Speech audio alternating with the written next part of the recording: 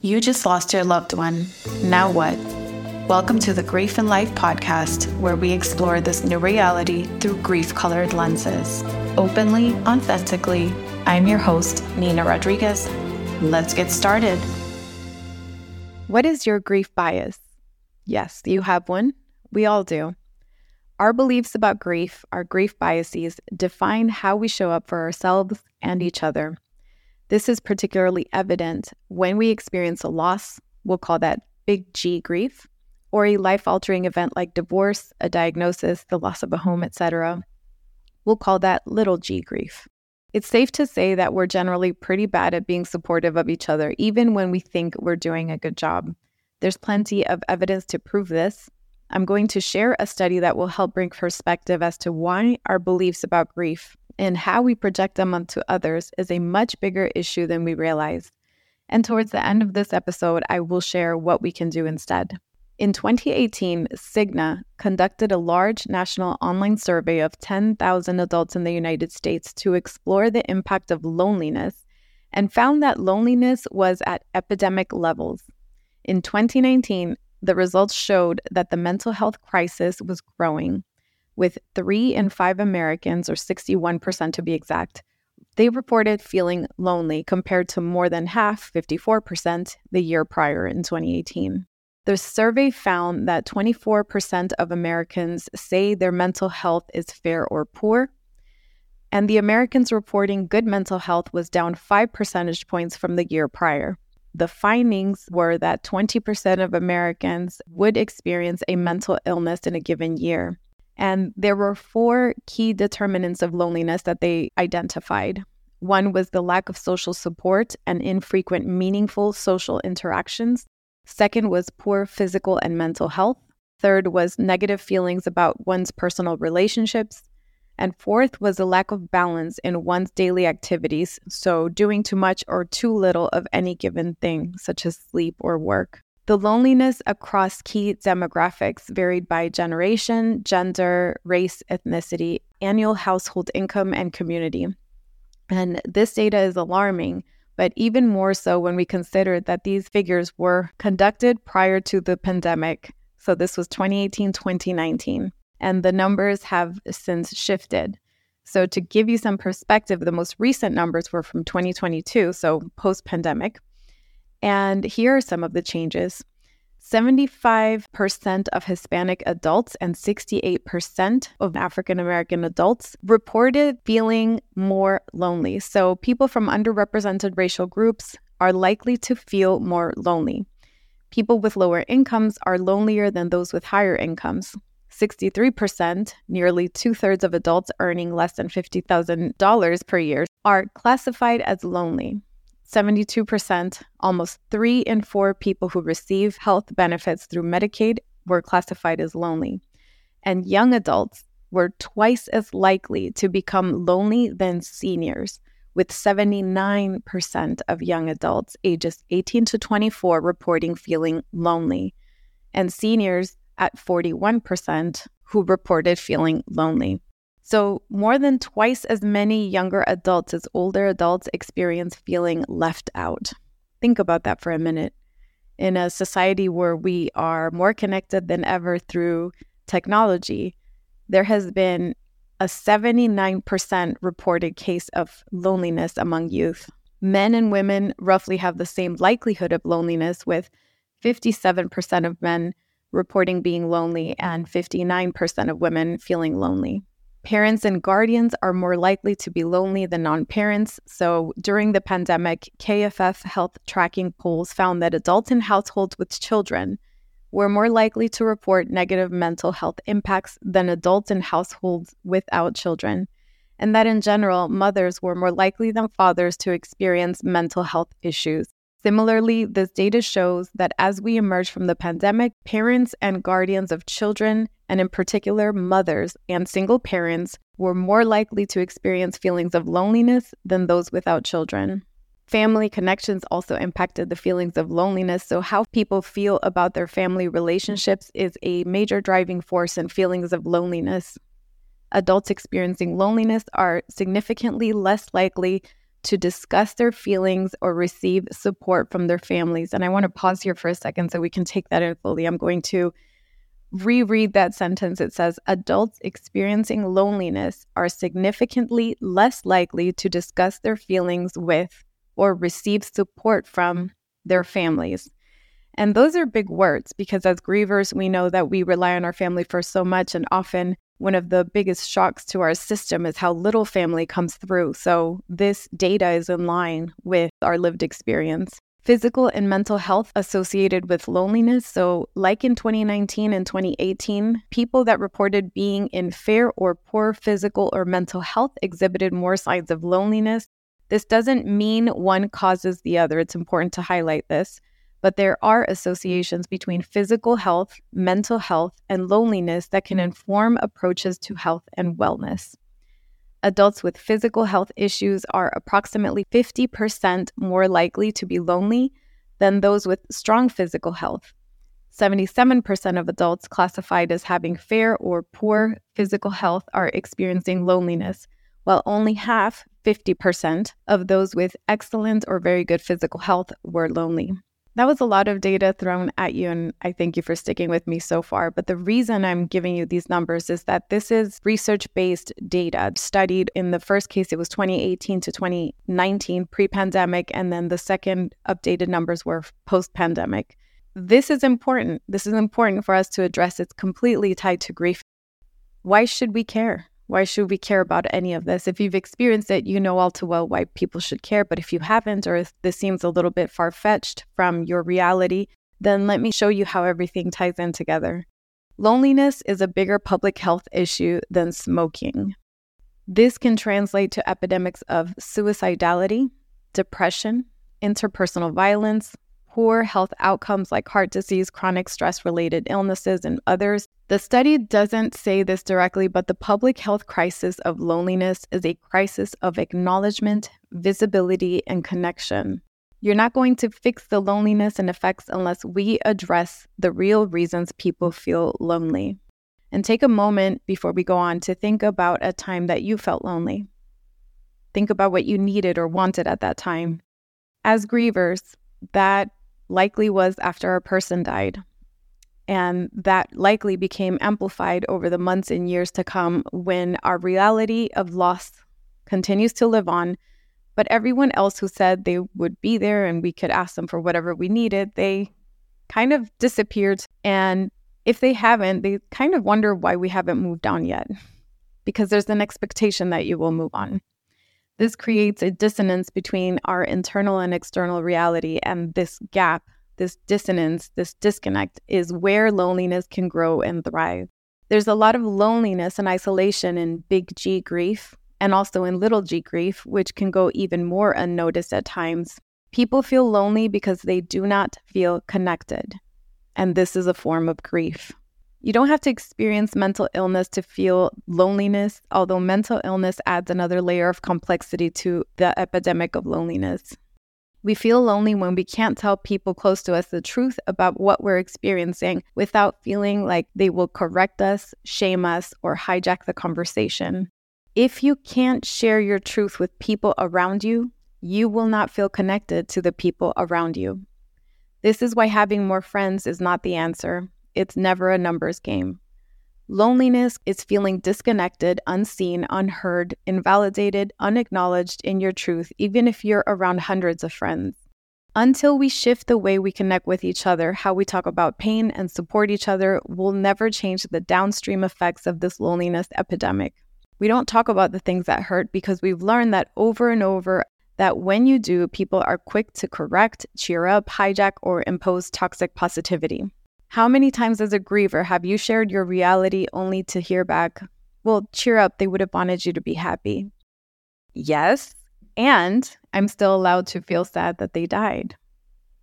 Or when you speak about your son dying and someone hijacks a conversation in a crappy effort to relate to your story by telling you that they know what you're going through because their cat Fluffy died too. These are not helpful responses or ways to support each other. It becomes impossible to freely speak about what it's like to be you if you've learned your pain is going to be dismissed.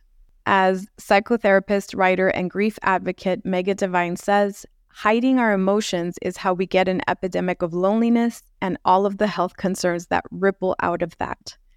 All of the unspoken, unacknowledged grief does not go away. It finds other ways to speak. And in some cases, it manifests physically in the form of illness. We must get better at recognizing everyday grief, better ways of working with grief related to death so we can change how we listen to pain on a daily basis. It's only in changing our day-to-day ability to recognize grief and respond to it with skill that we can prevent that backlog of invisible grief from causing damage downstream. So how can we become better humans at this? How can we better support ourselves and each other, especially during difficult times? Or how can we, at the very least, not harm each other while trying to do what we think is right versus what is actually needed? My suggestion is to first become aware of your own biases in grief. What is grief to you? How do you define it? Is it a negative thing, positive, both, neither? When someone shows you their pain, do you feel they're being a downer who needs to be cheered up? If someone has been grieving the loss of their person more than 6 months, do you think something may be wrong with them? Do you believe we're meant to get ourselves to a place of positivity and gratitude after a painful event so we can get over the life-changing event? The answers to these ample questions are your grief biases. So if you grew up in a household where your parents never showed emotions, for example, or if they told you to toughen up or suck it up or get back up, you might be prone to believe that emotions are something to be bypassed or fixed, that they're wrong or bad even. If you grew up in a household where your parents encouraged open conversations about grief, you might be prone to believe emotions are healthy and that vulnerability is a strength. Can you see how, as a griever, these beliefs may influence how you respond to your grief? Our beliefs about grief are not just shaped by our families, but they're also shaped within our cultural and religious contexts, our communities, employers, through the media. You can see grief biases play out in movies, for example. The hero in the movie is someone who overcame adversity according to society's expectations. The villain is often portrayed as a crazy, unhinged, or falling apart person because their grief was processed differently. Perhaps they were lonely, and maybe that led to their vilified portrayal. One such example is a mother who loses a child and grieves that loss for the rest of her life. Think about how she's often portrayed in movies. Think about it. How much pressure is there for the griever to get over it and find joy once again? Where is the room to hold both grief and joy? On the griever's timeline, not the societally imposed one. Or, for example, the widower who is pressured to get back out there and date again because they're too young to be miserable. Go find love again, they say. Your person probably would have wanted it. These things are typically said within months to a year of a loss, and grievers know that it's but a blink in grief time. Other common biases that you may have heard are men don't cry. The baby wasn't even born. Why are you sad? It's just a pet. It was just a house. Material things are replaceable. You need to be strong for your kids, and so on.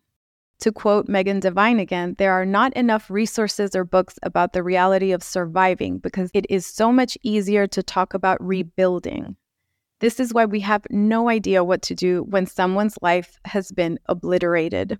Staying inside the unfixable is very hard because it goes against what we've been taught and our impulse to help and fix and our natural human instinct to bring comfort. There's grief all around us that is going unnoticed and unprocessed. If you've listened to my previous episodes, you know that I've mentioned grief is not a disease or a disorder to be solved. It is a natural, normal human process, a normal response to loss.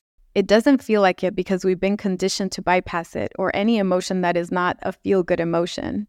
Telling people to look at the bright side is driving the loneliness epidemic because it's impossible to feel connected and supported if you cannot tell the truth about who you are and how you feel. One of the challenges of grief is not just the loss of the person, but it's feeling like everyone thinks you're doing it all wrong. They shame, judge, advise you into doing things better. It's feeling like there's something deeply wrong with you for feeling what you're feeling. not only do people not understand you, but no one really cares to try. This is true for grieving a death and also for people grieving divorce, a major life change, illness, addiction, fears of the future, or just your average bad day. There is something deeply and fundamentally wrong with our approach to pain, and there is something deeply and fundamentally wrong with how we support each other and the tools we use to communicate that care and concern. We are all longing for connection, but the tools we have are driving a wedge between us, and they are fundamentally unhelpful. These tools like cheering and medicating and toxic positivity, it's not the helpful tool you think it is. We think we're helping, but what we're actually doing is leaving the griever alone in the hardest time of their life. The reason we have these epidemics of loneliness, addiction, and suffering is because we are not good at talking about pain. Our fundamental approach to pain of any kind is to just make it go away. If we can't solve your pain or situation for you, then we want you to rise above your circumstance. Lean on strength and resilience.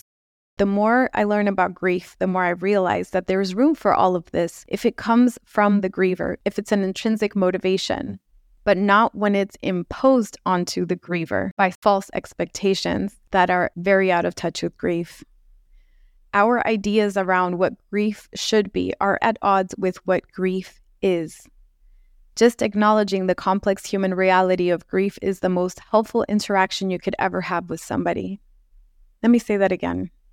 Just acknowledging the complex human reality of grief is the most helpful interaction you can ever have with somebody. People absorb the cultural messaging about grief. Just because you did your self-care really well doesn't mean that things aren't going to hurt sometimes. Just me being able to say, of course you're having a rough time, and that makes perfect sense. That's helpful. The issue is not the biases. The issue is that we don't know we have them. Almost everything we know about grief, we have absorbed from a grief-phobic environment. And that is a problem because we apply our ideas about grief to other people, using those beliefs as a way to assess and often invalidate their grief, whether it's accidentally or on purpose. Understand that grief is not a disease or a disorder to be solved, not something to be diagnosed and healed or something that you recover from. Most of our ideas about grief and loss are not even conscious. We're just part of a grief-averse culture. We believe what we've been taught, and if you don't understand what you have absorbed throughout your life, then you will act on those biases without your conscious knowledge. By now, I hope I've driven the point home, and you could at least recognize there is bias in our society and perhaps even see how it's shown up in your family, with your friends, and in your life. We all have generational, cultural, and professional biases about grief, and those biases impact all of the decisions we make, consciously, unconsciously, professionally, personally. What do we do instead? I say lead from a place of genuine curiosity, not to be confused with nosiness. So for example, being nosy sounds like, oh my God, I'm so sorry for your loss. What happened? And just to be clear, for the record, how someone died is none of your business. Please let that sink in. How someone died is none of your business. If the griever decides to share that information, that is their business, but it's never yours. On the other hand, leading with genuine curiosity sounds like, I can only imagine what you're going through and I'm not sure how to help. Would you like to talk about it at this time, or would you rather have some alone time? Let the griever lead on their terms and at their own pace and timing. If the griever decides to share, acknowledge and validate their reality. And that can sound like, your loss sounds impossibly difficult and I'm so sorry this happened. I see your pain. And that's it. You don't have to correct or try to fix or try to bring a positive light to something that is so painful and life-changing. You just have to acknowledge, and that in and of itself is enough. So to summarize, first, check your bias and how you're projecting that onto the grieving person or even onto yourself if you're the grieving person. Understand that your biases are at play at all times and just acknowledge how that may be showing up for you. Number 2 would be to lead from a place of curiosity. Not nosiness, curiosity. Number 3 would be to acknowledge the loss and validate the griever's feelings without fixing what cannot be fixed, or without correcting what they're feeling or telling them about your dead cat. If you're the griever, be careful how this shows up against yourself. How are you talking to yourself in the time of grief or deep pain? Are you trying to tell yourself to toughen up and to get over it? And whose voice is that? Is that your voice, or is that a voice that you've learned over the years? So acknowledge the loss and validate their feelings. Acknowledge your own loss and validate your own feelings. Feelings are neutral. I feel this way, and I allow myself to feel this way. Feelings are not permanent. They show up, you acknowledge them. Number 4, let your grieving person lead. You can offer ways to support them and let them tell you if that's something they want. As a grieving person, it's okay to check in with yourself and ask yourself, what do you want? I invite you to take a moment to reflect on your own grief biases and see how they've showed up in your life, consciously or unconsciously, whether you aim them against yourself or onto another person. How have your family's belief about grief, conscious or subconscious, impacted how you view grief? And I actually want to know, so please share them with me on Instagram. You can DM me and just type my grief bias and list them. No explanation needed at Grief and Light. I've made a list of my own that I'll share with you. So for example, I believe grief has the power to change us completely. I believe grief is an alchemical process if we allow it to be. I believe how you handle your grief can make your life better or worse. I believe all behavior that lacks compassion and empathy or is outright harmful can be traced back to unresolved grief. Grief is a lifelong process, and it evolves as you evolve. To grieve is to live and feel fully. Can you see how my biases can shape my grief experience? So much of the work I do today is based on those beliefs. The difference is that I've also done the work to become aware of my biases, and I actively notice when I'm applying them to someone else's experience. I often disclose them so if someone asks me for advice, they will understand where I'm coming from. That said, my truth does not have to be yours. And it's perfectly fine for someone to believe that grief is not a lifelong process. It's also fine if they don't believe it's an alchemical process. Many people believe it's simply a series of unfortunate events and there's no bigger meaning behind it all. I honor that. In fact, you'll hear me say I honor your truth to many of my guests in my podcast because it's their truth, not mine. We may agree on many things or disagree on others, but ultimately our lives are exactly that, uniquely ours. So is your grief experience. My ask is that you self-examine, you take inventory of your beliefs, you become aware of them, and be conscious of when you may be unintentionally applying them onto others. This can make a big difference in how we relate and create genuine connection with each other, whether in our families, with our friends, or at work with our colleagues, people within our communities, or even strangers, whether in person or online. You don't know what someone else is carrying inside, so let's not add to their suffering or to our own. Let's find ways to help each other move forward on this strange journey called life, whether in our everyday little g grief or our life-altering big G grief. Each seemingly insignificant interaction creates a ripple effect in impossibly powerful ways that we may never know the full effect of. Let's make sure we're making a positive impact with each interaction and leaving people better than we found them.